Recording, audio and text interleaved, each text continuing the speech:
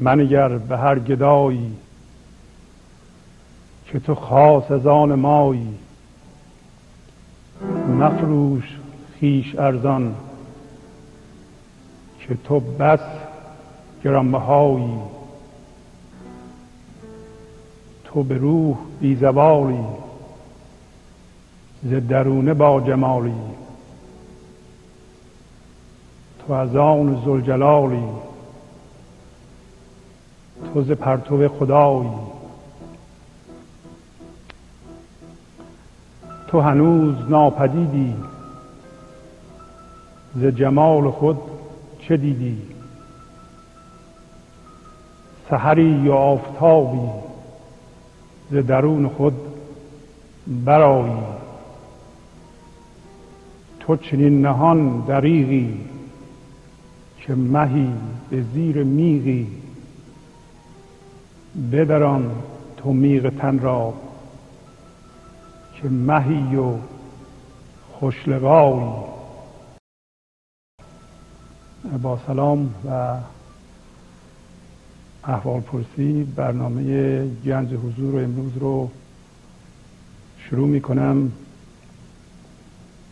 همینطور که میدونید این برنامه به صورت جلسه داره میشه. حدود 3 تا 1 ساعت من صحبت میکنم و بعد اگر شما دوست داشتین تلفن‌های استودیو رو میذاریم روی تلویزیون و میتونید زنگ بزنید اظهار نظر کنید. این برنامه مربوط به گنج حضور. گنج حضور یا حضور در انسان خیلی شبیه به نور بیرنگه. یعنی رابطه گنج حضور یا حضور با دنیای بیرون شبیه رابطه نور بیرنگ با نورهای رنگهای مختلفه.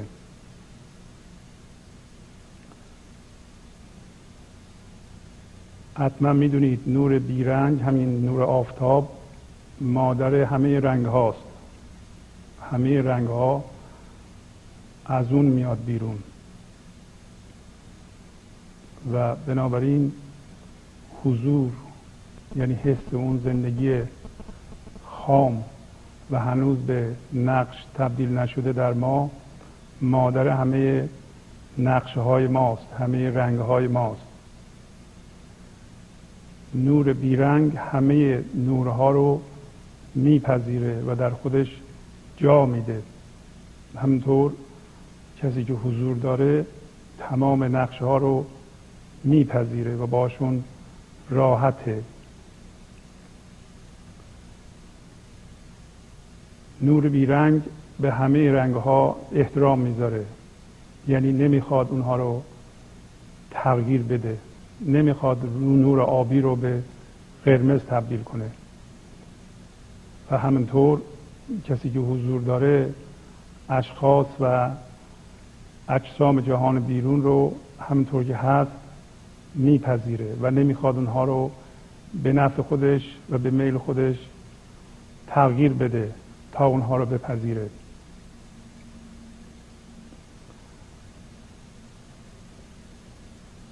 نور بیرنگ سبب دیده شدن همه نورها میشه یا همه رنگ ها میشه و حضور در ما و اون قوه تشخیص در ما سبب دیدن همه نقش ها میشه. اگر ما به حضور دست پیدا نکنیم در این صورت فقط رنگ خواهیم بود، فقط نقش خواهیم بود و قوه تشخیصمون از جهان بیرون محدود میشه. درست مثل شمعی است که موقعی در ایران برق نبود شمع روشن می‌کردند و وقتی صبح میشد و آفتاب بالا می اومد دیگه نور شمع در مقایسه با نور آفتاب چشمگیر نبود. گاهی اوقات حتی یادش میرفت آدم شمع خاموش کنه برای اینکه دیگه متوجه نور شمع نمی شدیم با قیاس با نور آفتاب.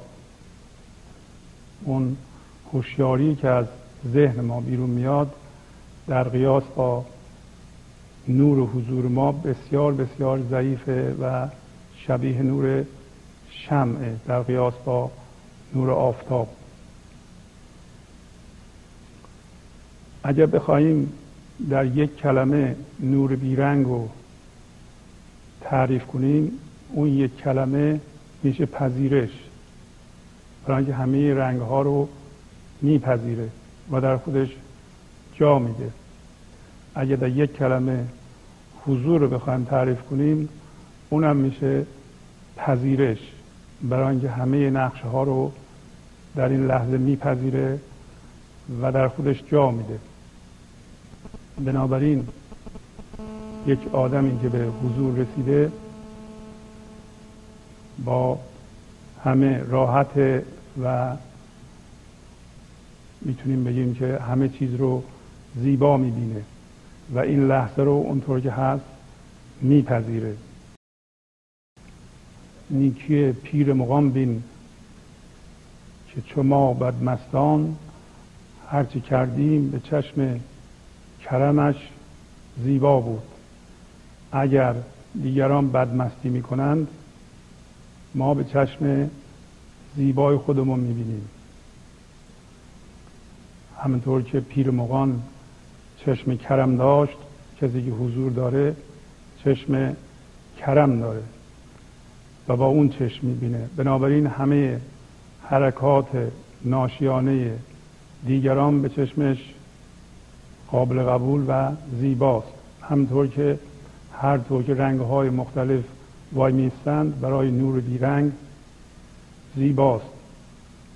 اگه بخواهیم یه نور خاص رو با یک کلمه تعریف کنیم، مثلا نور آبی رو با یک کلمه تعریف کنیم، اون کلمه نه هست، برای اینکه نور آبی فقط نور آبی رو میتونه ببینه، دیگه نور دیگه رو نمیتونه ببینه، وگرنه آبی نمیشد.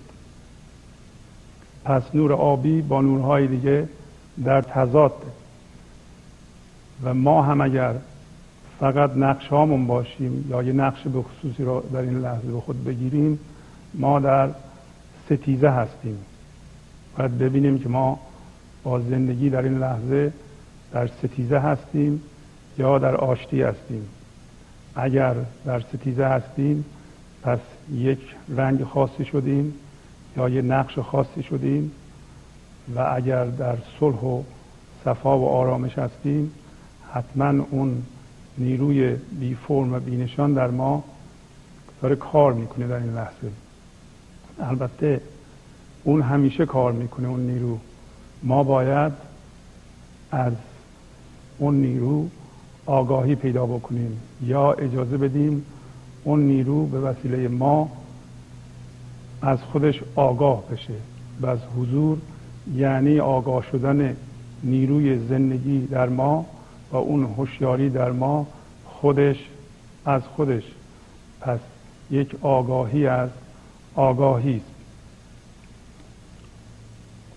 حالا به این موضوع توجه کنید که اگر فقط یک رنگ در دنیا بود، مثلا همه چیز در دنیا آبی بود، هیچ رنگ دیگه وجود نداشت، یه دفعه اون رنگ رو دیگه ما نمیدیدیم، برای اینکه نمیتونست برای ما وجود داشته باشه. علت این که ما رنگ آبی رو میبینیم برای اینه که رنگ‌های دیگه وجود دارند و رنگ بیرنگ وجود داره، نور بیرنگ وجود داره.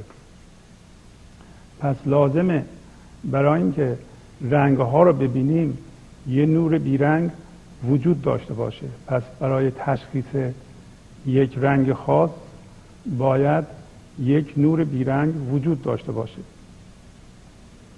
اگر فقط گفتم یک رنگ همه چی، آسمان، زمین، صندلی، میز، تمام این دستگاه ها به رنگ آبی بودند، یه دفعه رنگ آبی از دنیا میرفت، برای اینکه دیگه نمیتونستیم ما شناسایی کنیم رنگ آبی رو. فقط یک رنگ بود در دنیا. علت این که ما میبینیم رنگ‌های مختلف وجود داره اینه که رنگ‌های مختلف وجود دارند و سبب میشن که یا نور بیرنگ وجود داره، ما میتونیم تشخیص بدیم که این یه رنگ، اون یکی یه رنگ دیگه است. به همین ترتیب آیا فکر نمی کنیم که برای اینکه یک موجودی به نام انسان تشخیص بده که فناپذیره از بین خواهد رفت و در ضمن این شناسایی رو بکنه که همه چیز از بین خواهد رفت و چیزهای جهان موقتی و گذراست، باید در اون یک قوه تشخیص فناناپذیر وجود داشته باشه، نمردنی و پایدار و جاودانه و ابدی وجود داشته باشه که بتونه این تشخیص رو بده. به عبارت دیگه یه قوه تشخیص پایدار در ما وجود داره که به خاطر اونه که ما میتونیم تشخیص بدیم که ما از بین خواهیم رفت، وگرنه ما از کجا میدونیم که ما از بین خواهیم رفت؟ ما یک موجود گذران هستیم و همه چیز جهان در حال گذره. یک موجود گذران چجوری میتونه تشخیص بده؟ اگر نور بیرنگ نبود ما چجوری میتونستیم نور آبی رو، نور قرمز رو ببینیم؟ اگر اون قوه تشخیص پایدار و نمردنی در ما نبود، ما نمیتونستیم به عنوان یک انسان در حال گذر تشخیص بدیم که ما از بین خواهیم رفت. این شناسایی رو نمیتونستیم داشته باشیم.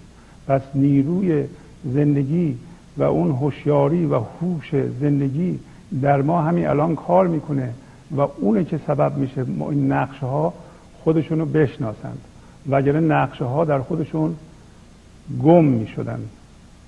آیا ما اون نیروی بینام و نشان و اون قوه تمیز و تشخیص رو از خودمون میتونیم جدا کنیم؟ نه، نمیتونیم، برای اینکه ما خود اون هستیم. بنابراین مولوی میگه تو به روح بی زوالی، ز درونه با جمالی، تو ز آن ذوالجلالی، تو ز پرتو خدایی. پس یک عنصر و نیرو و قوه تمیز بینام و نشان در ما داره کار میکنه و حضور عبارت است از آگاهی آن عنصر از خودش در این لحظه در ما. حالا با این دید ما امروز یک قصه کوتاهی رو از مثنوی میخونیم و ببینیم که این معناها رو در این قصه میتونیم کشف کنیم. و اگر سوال چیزی در آخر بود میتونیم با هم صحبت بکنیم. این قصه مربوط است به بحث کردن یا جدال کردن رومیان و چینیان در مورد هنر نقاشی. پس یه گروهی هست به نام چینیان، یعنی اهل چین، یه گروهی هست به نام رومیان یا اهل روم و اینها با هم دیگه دارن جدل میکنن در مورد اینکه کدوم یکی نقاشتره. حالا ما باید ببینیم که ما جزو چینیان هستیم یا جزو رومیان هستیم. چینیان گفتند ما نقاشتر، رومیان گفتند ما را کر و فر. پس چینیان گفتند ما نقاشتریم. همونطور که میبینید از ابتدا چینیان کار رو با دید مقایسه میبینند. میگن چینیان گفتند ما نقاشتر، پس زندگی رو به صورت مقایسه میبینند. ما نمیتونیم زندگی رو به صورت مقایسه ببینیم، برای اینکه زندگی همین الان در ما میتپه و الان باید زندگی بشه در این لحظه. زندگی یک عنصر قابل مقایسه نیست. اون چیزی که قابل مقایسه است فرم نقش زندگی است، مثل میزان پول ما، وضعیت های زندگی ما گاهی اوقات قابل مقایسه است، پس زندگی قابل مقایسه نیست. از همینجا میبینیم که چینیان دارن به بیراه میفتن. چینیان گفتند ما نقاشتر، ولی رومیان یه چیز دیگه میگن. رومیان گفتند ما رو کر و فر. رومیان گفتند ما شکوه و جلال زندگی رو میخوایم، ما زنده بودن زندگی رو میخوایم، ما با مقایسه کاری نداریم. گفت سلطان امتحان خواهم در این که از شماها چیست در دعوی گزین. پس شاه گفت که من میخوام شما رو امتحان کنم، ببینم که کدوم یکی محق هستید، حق با کیه و ادعای چه کسی درسته.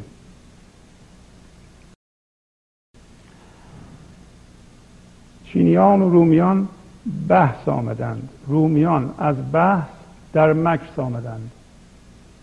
در ضمن این قصه در دفتر اول مثنوی است. تعدادی از دوستان به من فرمودند که من بگم این قصه ها در کجاست و این شعرها رو در کجا میتونم بعداً پیدا کنم. شعری که اول برنامه خوندم مال دیوان شمسه و این قصه در دفتر اول مثنوی است. پس چینیان و رومیان شروع کردن با هم یه بحث کردند، ولی رومیان از بحث در مکث آمدند. می‌بینیم که چینیان اهل گفتگو و بحث و مجادله و اینا از این طریق شروع کردند. دقت کنید هر دو این خاصیت ها مربوط به ذهن. اولش شروع کردن با مقایسه، دومش شروع کردن به بحث و جدال. کسی که بحث میکنه، جدل میکنه، حتما اهل ذهنه و با این بحث و جدل از زندگی و از حضور دور میشه. با جدل و بحث و ستیزه یا ستیزه های لفظی بیشتر آدم در لفظ و تعریف و توصیف و مقایسه فرو میره و از زندگی به دور میفته. به وسیله بحث و جدل به حضور نمیشه رسید. پس وقتی چینی ها شروع کردن بحث کردن، رومیان از بحث در مکث آمدند. رومیان گفتن ما بحث نمی کنیم، ما بیشتر به سکوت و آرامش و اینا علاقه داریم. چینیان گفتند یک خانه به ما خاص بسپارید و یک آن شما. پس چینیان یه چیز دیگه گفتن یه خانه خاص به ما بدین و یکی هم رومیان بگیرند. اینجا دوباره میبینید که چینی با مقیاس‌های ذهنی کار میکنه، میگه که یه خانه خاص به ما بدین، در حالی که رومیان خیلی زیاد دنبال خونه نیستند. اینا خونه را میخوان بگیرن، توش نقاشی بکنن و نقاشی ها را با هم دیگه مقایسه کنند. قرار هر کدوم یه خونه بگیرن، ولی میبینیم که چینی خیلی علاقمند به یه خانه مخصوص است که بتونه بره اون تو نقاشی بکنه. اما رومی هنوز راجع به خونه صحبت نمیکنه. بود دو خانه مقابل در به در، زان یکی چینی ستد رومی دگر. یه دو تا خونه بود در به در، یعنی درهاشون درست روبروی هم بود، یکی اینور بود یکی روبروش. دو تا خونه بود درهاشون مقابل هم بود. یکی رو دادن به چینی، اون یکی رو دادن به رومی.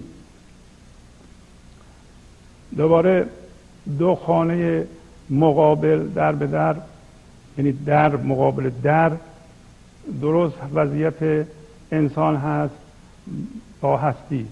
یک خونه ذهن داریم، یک خونه هستی داریم، خونه بی فرمی و بی نشانی داریم که در اینجا گاهی اوقات با لفظ حضور یاد کرده ایم.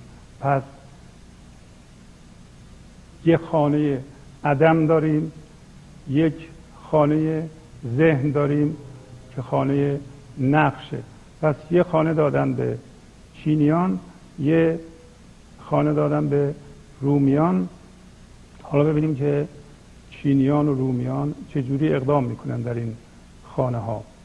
چینیان 100 رنگ از شه خواستند، شه خزینه باز کرد آن تا ستند. دیگه چینیان اومدن گفتن ما رنگ میخوایم از شاه، میخوایم نقاشی کنیم و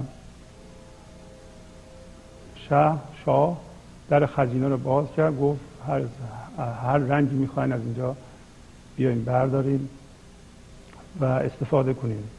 هر صباحی از خزینه رنگ ها چینیان را راتبه بود از عطا.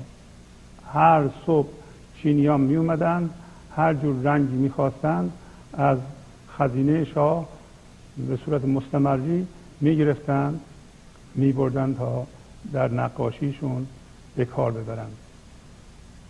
پس چینیان علاقه‌مند به نقاشی بودند، درست کردن نقش بودن، در اون خونه که گرفته بودن رفته بودن اون تو نقاشی میکردن و هر صبح تعداد زیادی انواع رنگ رو میگرفتن از خزینه شاه تا در نقاشیشون استفاده کنند.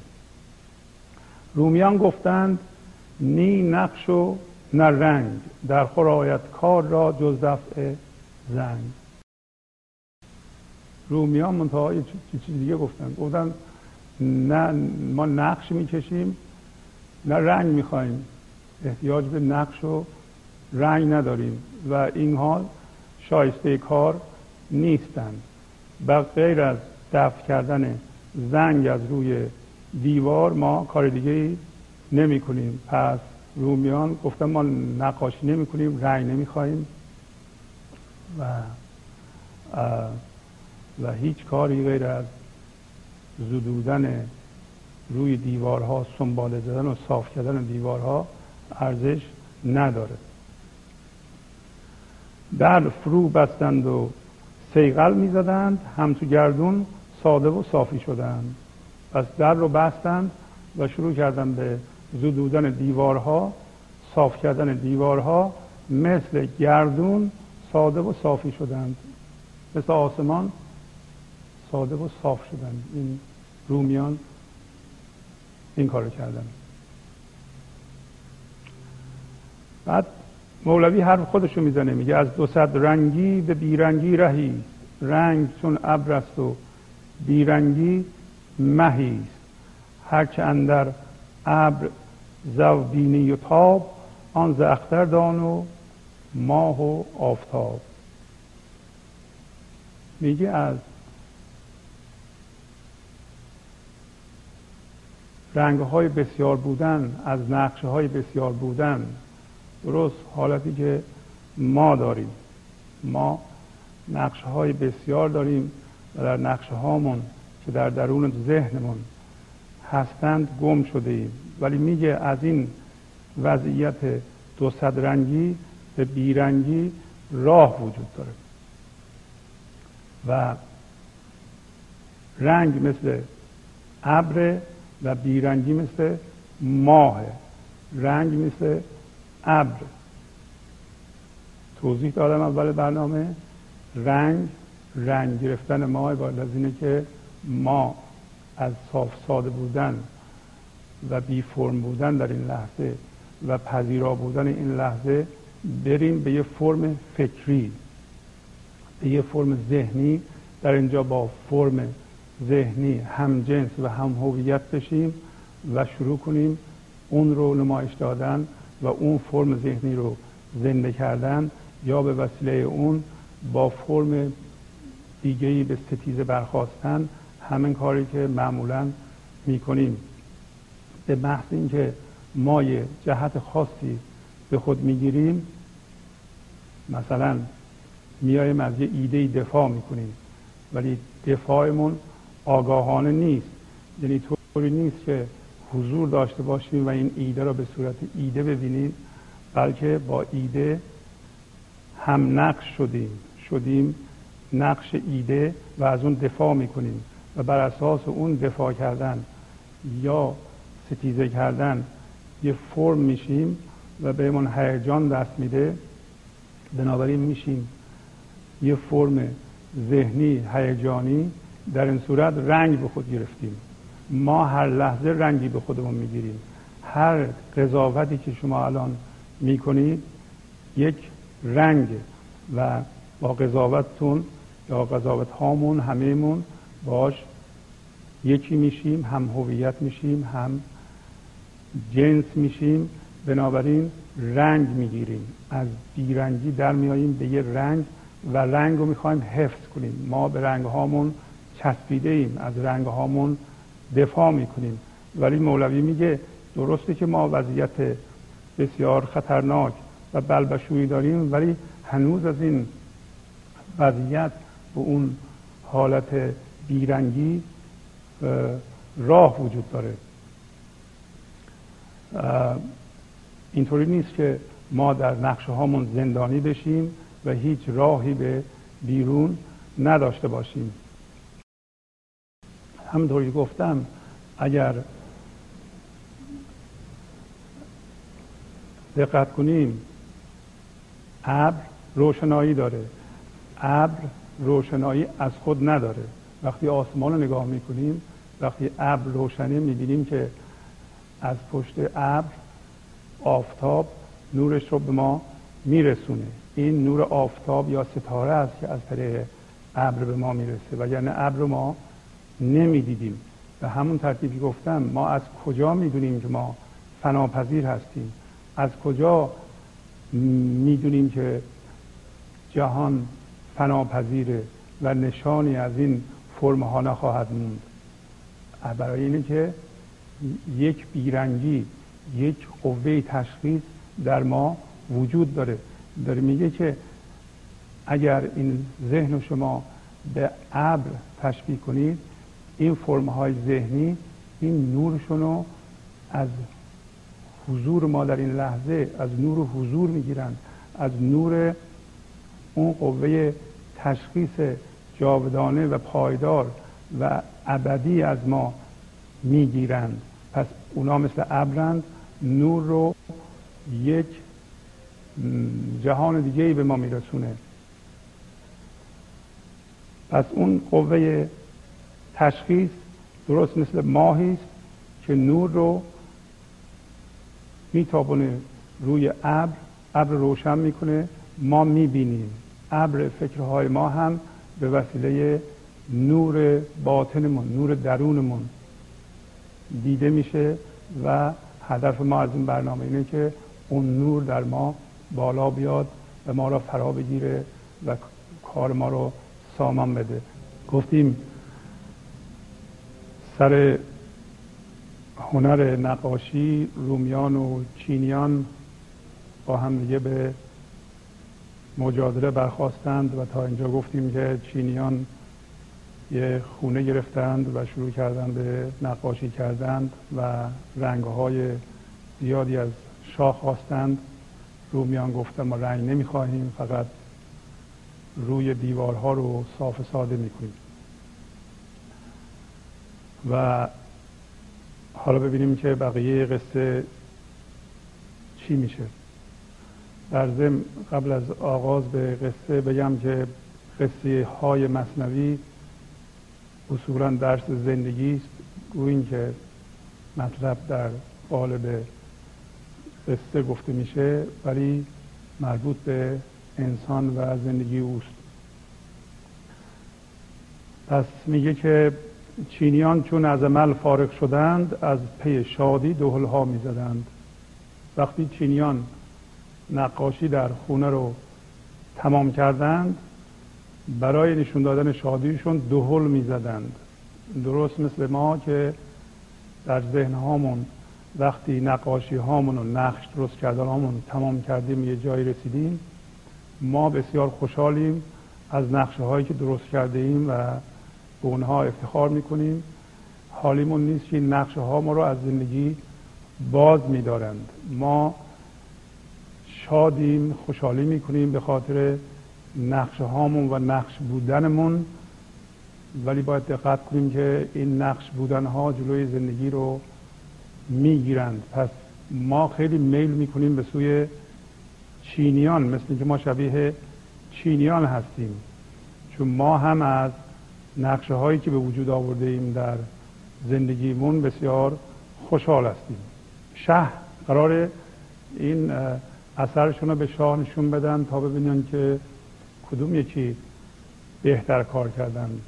پس شاه الان وقتی میاد بازدید، شه در آمد دید اونجا نقشه ها، میر بود آن عقل را وقت لگا. پس شاه اومد اول چینیان رو ببینه، یعنی ما رو ببینه. شه در آمد دید آنجا نقشه ها. وقتی هستی و زندگی به ما سر میزنه، ما رو ببینه. کی سر میزنه به ما؟ این لحظه یا هر لحظه زندگی و شاه جهان به ما سری میزنه ببینه که ما چی کار میکنیم، ولی میبینه که ما مشغول نقشه هامون هستیم. شه در آمد دید آنجا نقشه ها، میر بود آن عقل را وقت لقا. پس بنابراین وقتی شاه به اونجا رسید، به جای اینکه این چینی‌ها به شاه توجه کنن، عقل و هوششون به وسیله نقشه ها، به وسیله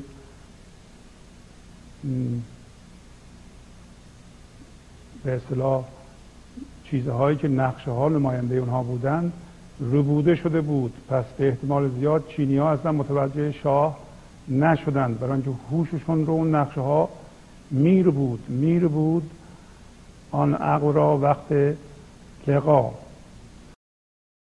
بعد از آن آمد به سوی رومیان، پرده را برداشت رومی از میان. عکس آن تصویر آن کردارها، زد بر این صافی شده دیوارها. هرچه آنجا دید اینجا بهنمود، دیده را از دیده خانه میر بود. پس بنابراین شاه اونجا رفتید، این چینیان نقش به وجود آوردند و نقشه هایی به وجود آوردند که عقل و هوش و میر بود موقعی که موقع خدمت شاه رسیدن. اما بعد از اون اومد به سوی رومیان و حالا رومی پرده را از میان برداشت، پرده‌ای که بین دو تا خونه بود و دیگه عکس آن تصویر و آن کردارها، عکس نقاشی هایی که چینیان کرده بودند و اعمالشون، زد بر این صافی شده دیوارها، افتاد روی دیوارهایی که رومیان صاف کرده بودند. انگار روی یه دیوار نقاشی کنند، دیوار مقابلش هم آینه کنند. پس بنابراین عکس اون نقاشی ها افتاد به آینه رومیان. پس هر چه آنجا دید اینجا بهنمود. هر چیزی که در اونجا دیده بود در خونه چینیان از نقاشی، اینجا بهتر دیده شد. دیده را از دیده خانه میر بود، یعنی چشم از چشم خانه، محل چشم میر بود. حالا خاصیتی که این آینه یا دیوار صاف شده رومیان داشت این بود که اون چشمی که نقش رو میدید و مشغول نقش میشد و هوشش ربوده میشد، دیگه ربوده شده بود، از بین رفته بود. در مورد رومیان دیگه اون چشم نبود. پس اگر ما کاری کنیم که اون حالتی که در ما وجود داره، یعنی هوشمون و نقشه ها ربودند، اون چشمی که میبینه اینطوری و اون چشم بسته بشه و در نتیجه چشم اون آینه رومی باز بشه، ما میتونیم نقشه ها رو بهتر ببینیم. به عبارت دیگه رومیان نماینده حضور بودند، نماینده گفت مثل آسمان ساده و صاف بودند. رومیان فرم نداشتند، ولی فرم نداشتن معنیش نبود که نقشه ها رو نمیدیدند. نقشه ها بهتر دیده میشد به وسیله رومیان. چرا؟ برای اینکه نه تنها به وسیله حواس ظاهرشون نقشه ها رو میدیدند، بلکه اندرون نقشه ها رو هم میدیدند. برای اینکه دیگه خود نقش نبودند، به وسیله نقش هوششون ربوده نشده بود. پس میگه هرچی آنجا دید اینجا بهنمود، دیده را از دیده خانه میر بود. رومیان آن صوفیانند ای پدر، بیز تکرار و کتاب و بی هنر. لیک صیقل کردند آن سینه ها، پاک از آز و حرص و بخل و کینه ها. پس بنابراین میگه رومیان صوفیانی هستند. به عبارت دیگه صوفی رو در اینجا معنای خوب بهش میده و انسانی میگیره که خودش رو از آز، از طمع و حرص و بخل و کینه پاک کرده باشه.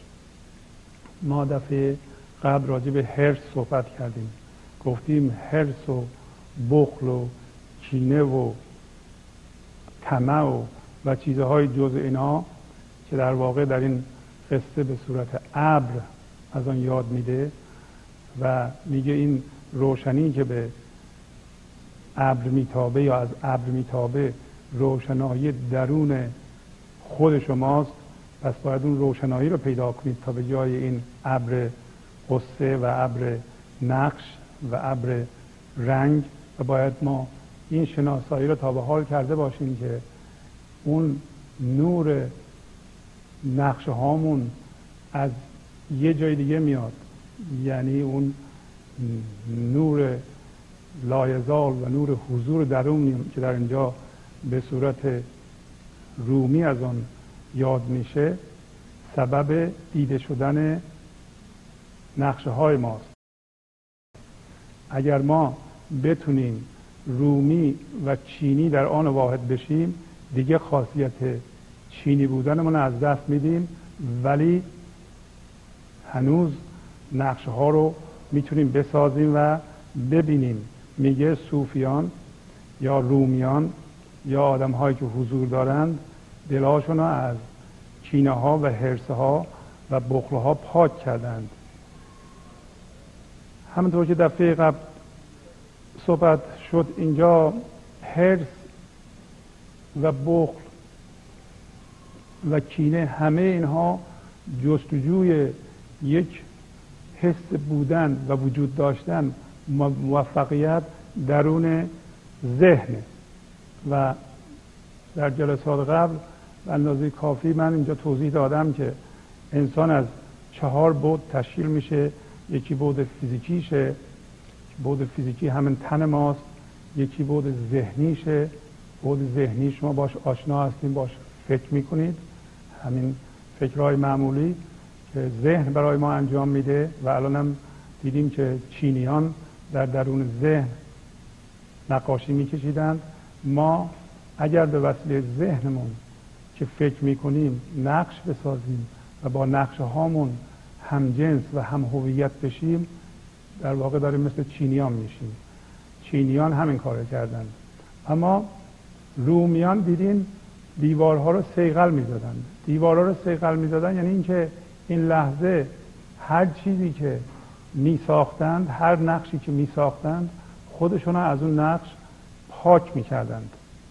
هر اتفاقی که میفته الان تمام میشه و رومیان این شناسایی رو کرده بودند که هر اتفاقی که در این لحظه میفته تمام میشه و چیزی برای آینده به عنوان کینه نمیمونه. نمیریم به گذشته و چیزی رو از گذشته بیاریم. رومیان این شناسایی رو کرده بودند که باید دیوار رو صیقل بدن. ما همین شناسایی رو پیدا میکنیم که الان از چینی تبدیل بشیم به رومی، یعنی نقشه های گذشته منو ببخشیم، کینه هامونو ببخشیم، چون اگر نبخشیم در این صورت دیگه آینه رومی به دست نخواهد اومد. روشو زنگ گرفته، باید سنباده بزنیم. یعنی چی؟ یعنی اگر این لحظه یه نقشی میشیم این نقش رو رها کنیم بره و این لحظه رو ببخشیم. صاف میکردن یعنی این کار رو میکردن، خودشون رو صاف کردن، مدتی اونجا کار میکردن. کار رومیان این بود که از تمام فرمهای یا نقشه های گذشتهشون که در واقع گیر افتادن و به طلا افتادن قسمتی از زندگیشون بود خودشون رو از اون رها کردن. یعنی گذشته رو تماما بخشیدند و تمام شد. در نتیجه مثل گردون ساده و صافی شدند، هیچ گرهی توشون نبود که در اونجا زندگی به تله افتاده باشه و هر لحظه به اون برگردند و اونو زنده کنند و قسمتی از زندگی خودشون رو در اون گم کنند.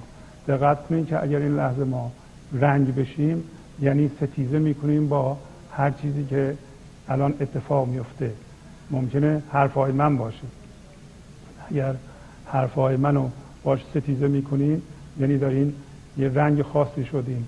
اگر ما آینه رومی بشیم میتونیم اینا رو بپذیریم. پذیرفتن همیشه موافقت نیست. گاهی اوقات ما از نظر ذهنی با یه چیزی موافق نیستیم یا مطابق عقیده ما نیست، ولی ما بهش جا میدیم، اونو میپذیریم. پذیرفتن همون آینه رومی است. اگه دقت کنید هر چیزی که جلوی آینه بذاریم آینه اینو میپذیره، برای اینکه آینه صیقل داده شده و صافه و شبیه رومیه. پس بنابراین حضور یعنی جمع جور شدن از تمام نقشه ها و چشیدن خود از تمام نقشه هایی که ما اونها شده ایم و آزاد کردن هوش و اون قوه تمیز از نقشه هایی که ما باشون یکی شده ایم. و پس ما میتونیم الان بشیم رومی و در این حال خاصیت چینی بودنمون رو هم داشته باشیم. یعنی میتونیم، ولی نه اون خاصیت های ذهنی که چینیان درش غرق بودن. هوش ما به وسیله نقشه هامون دیگه بلعیده نمیشه. ما در فکرهامون و فرمهامون مثل چینی ها گم نمیشیم. حالا به محض اینکه رومی بشیم میتونیم دنیای خارج هم ببینیم، میتونیم از حسامون استفاده کنیم. منتها این دفعه استفاده خیلی لطیفتر و خیلی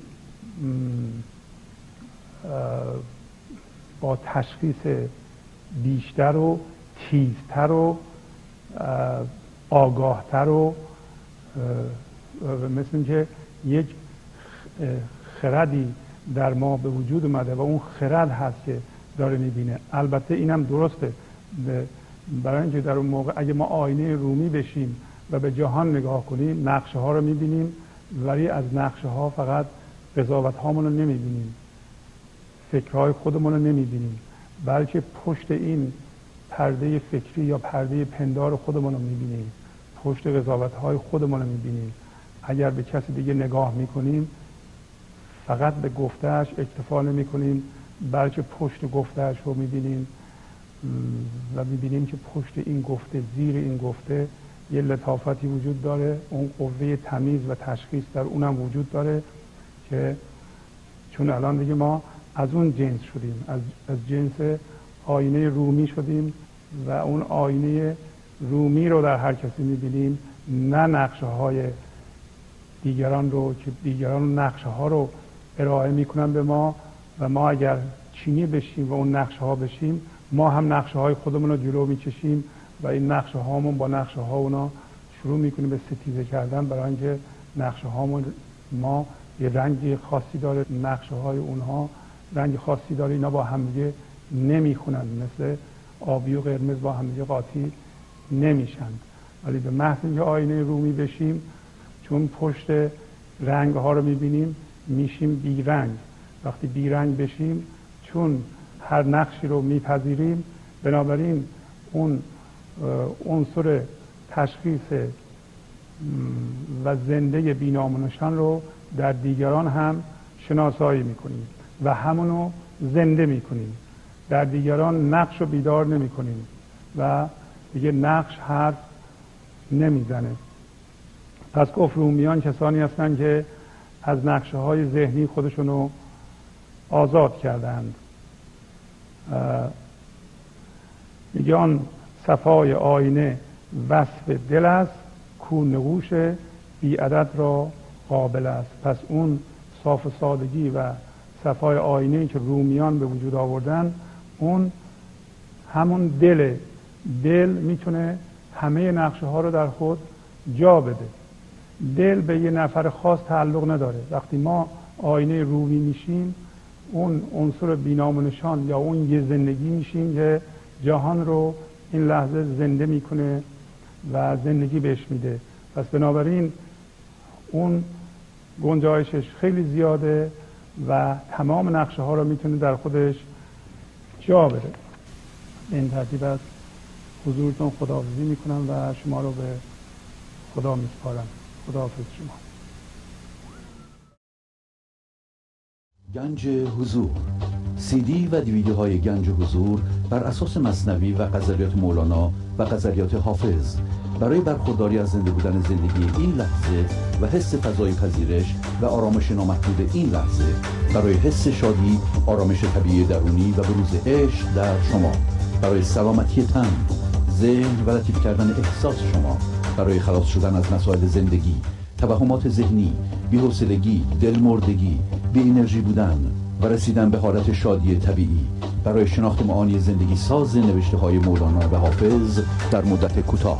برای سفارش در آمریکا با تلفن 818 970 3345 تماس بگیرید.